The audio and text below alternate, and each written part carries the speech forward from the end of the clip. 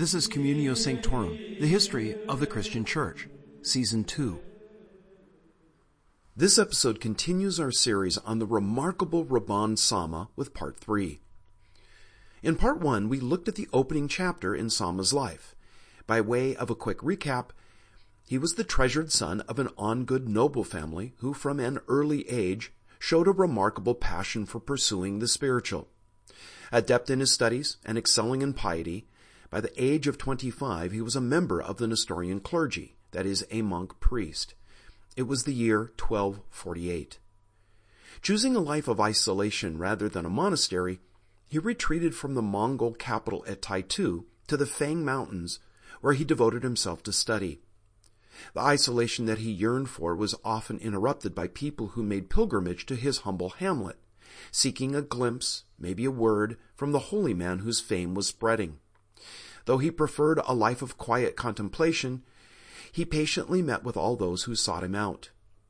That would have been his entire life, and one we'd never have known of were it not for one of those pilgrims, a 15-year-old young man named Marcos. Marcos didn't just want to spend a couple of days with the holy man. He wanted a mentor, someone who'd teach him everything that he had to share. Sauma tried to dissuade the young man, just as his parents and others had tried to dissuade him when he was young. It didn't take long before Sauma recognized in Marcos the same zeal and dedication that burned in his soul. 3 years later, Marcos had proven himself devotionally sincere, academically capable, and of equal spiritual mettle with his master, and so he was ordained as a monk in the Nestorian Church. After a decade together in their mountain fastness, Marcos's intellectual curiosity prompted a spiritual itch that saw the two men descend from the heights and embark on a journey of literally epic consequence.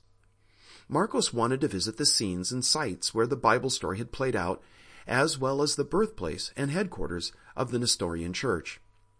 In his studies, he read of Christians of other flavors and stripes, and, he wanted to meet them. Nothing less than a journey to the far reaches of the West could scratch that itch. Marcos shared this dream with Bar Sauma, who was now more friend than master. It took a while, but eventually the younger man's hunger to discover breathed new life on the embers of Sauma's soul, and the two decided to pursue their vision. It was 1275 when they began plans to set out. The same year, Marco Polo arrived in China. They gave away what few possessions they had and headed to Taitu to hire guides and gather provisions.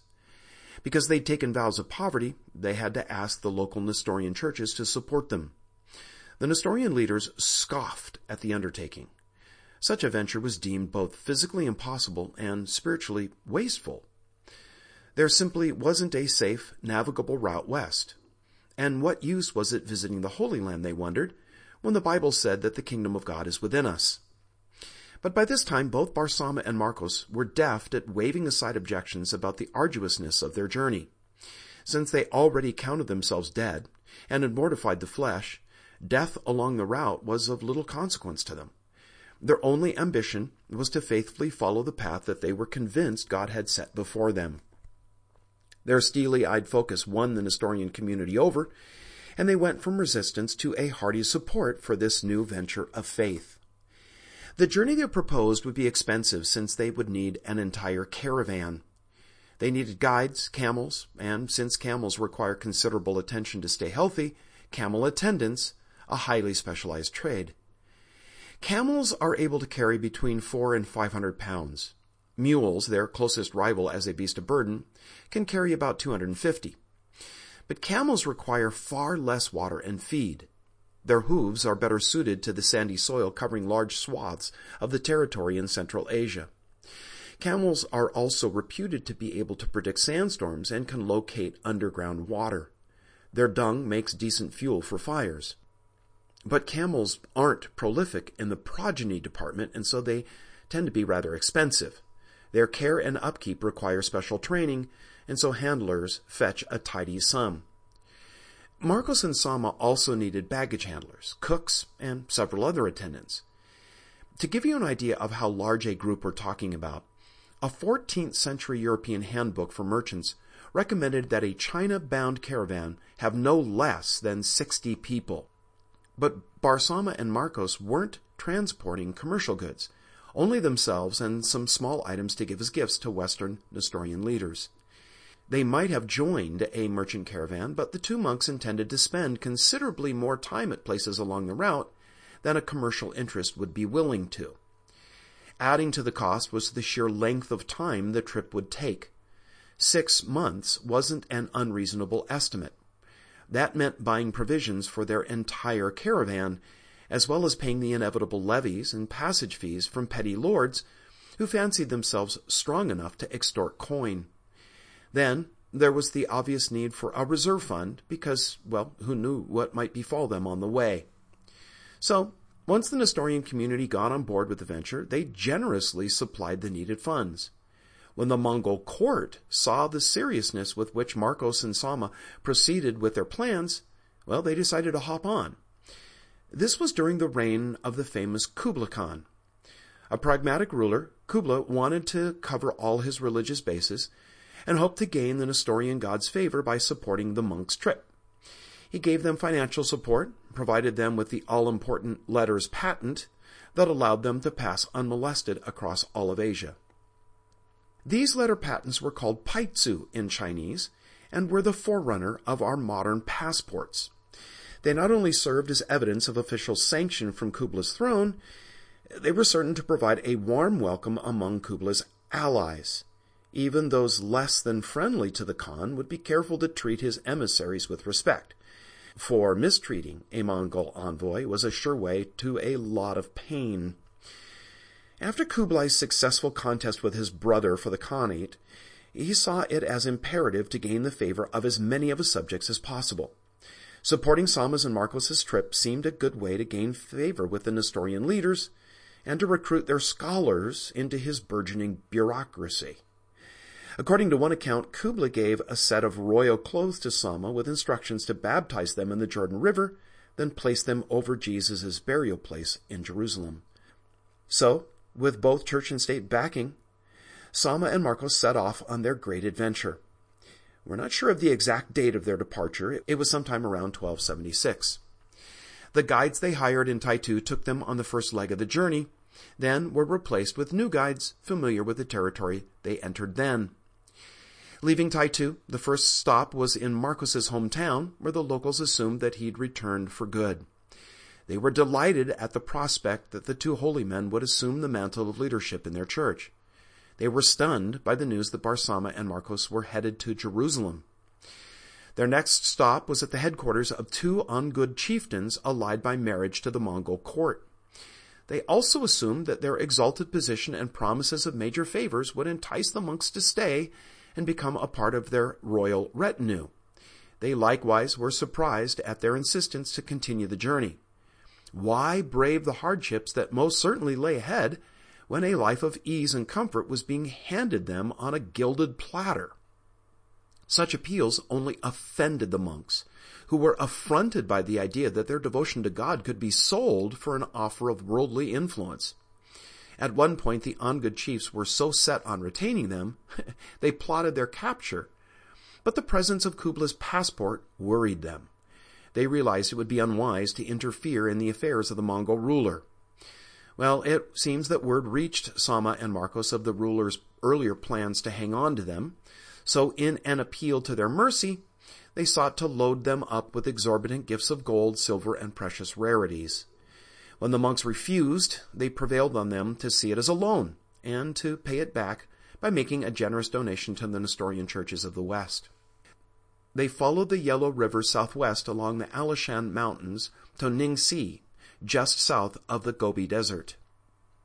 The route out of China was a fairly straightforward affair, since the Chinese had long before set up a system of postal stations spaced roughly every 20 miles along the frontier. These postal stations served a multitude of purposes. Officials stayed there and making inspection rounds. Merchants and traders were able to resupply at them. Troops stationed there kept a careful lookout on the frontier. Though there wasn't a highway from station to station, the trail between them was clear. That changed as the monks' caravan left China and entered Central Asia. Here the stations ended, and the trail petered out. An occasional pole or rock cairn might be seen on the horizon, but as often as not, such landmarks were washed away by floods, avalanches, and storms. Leaving Ningxia, they followed the route of the southern Silk Road just south of the dreaded Taklamakan Desert. Barsama's account includes the terse comment that this was a, quote, toilsome and fatiguing part of their journey, which, knowing how austere and arduous their prior lives had been, we might use terms like brutal and soul-crushingly exhausting. The Taklamakan Desert has 60-foot-tall dunes, frequently savaged by dust storms. Marco Polo reported that travelers in this region are often separated from their mates by opaque winds, and once alone, the bleakness and heat cause hallucinations in which people think that they're being called from over the top of this or that mountain of sand. But each peak they traverse only takes them further away from the proper course. Entering the Tarim Basin, they skirted the northern footholds of the Kunlun Mountains. To their south was India. Though Barsama's account doesn't say so, they likely stopped for a time in the caravan center at Meran, a trade mecca that saw about as diverse a mix of cultures as was to be found anywhere on the planet.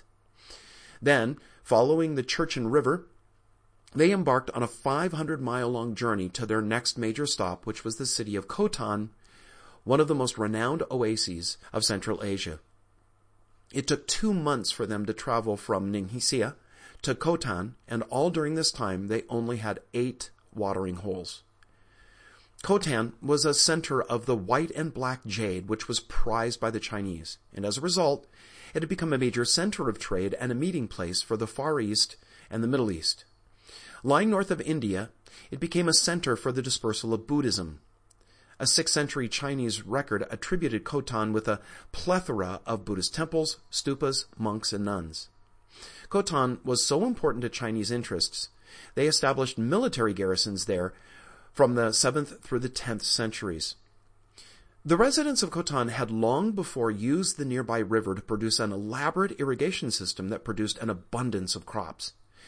This agricultural bonanza supported a healthy community of merchants and craftsmen who produced a plethora of goods highly prized far and wide. The bazaar boasted fine carpets, silks, and glass. Traders brought goods from Europe, China, and the Middle East, all headed in the opposite direction of their origin, to be sold at steep rates due to their rarity in the market of their ultimate destination. Khotan hosted a mixed population, with Uyghurs, Mongols, Chinese, Persians, and locals all adding to the cosmopolitan feel.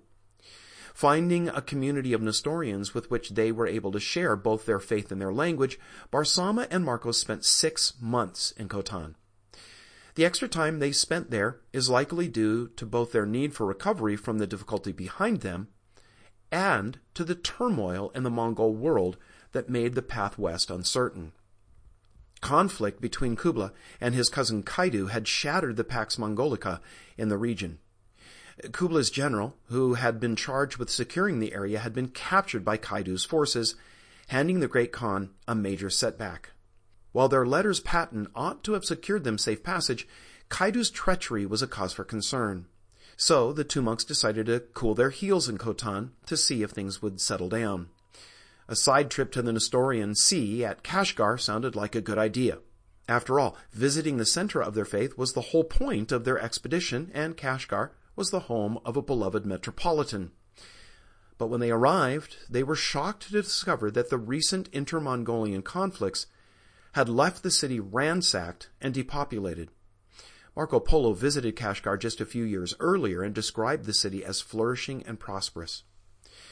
We'll end this episode with Barsama and Marcos back in Khotan, readying to set out on their westward course once more. The route was no more secure, but they determined to trust themselves into God's hand and press ahead.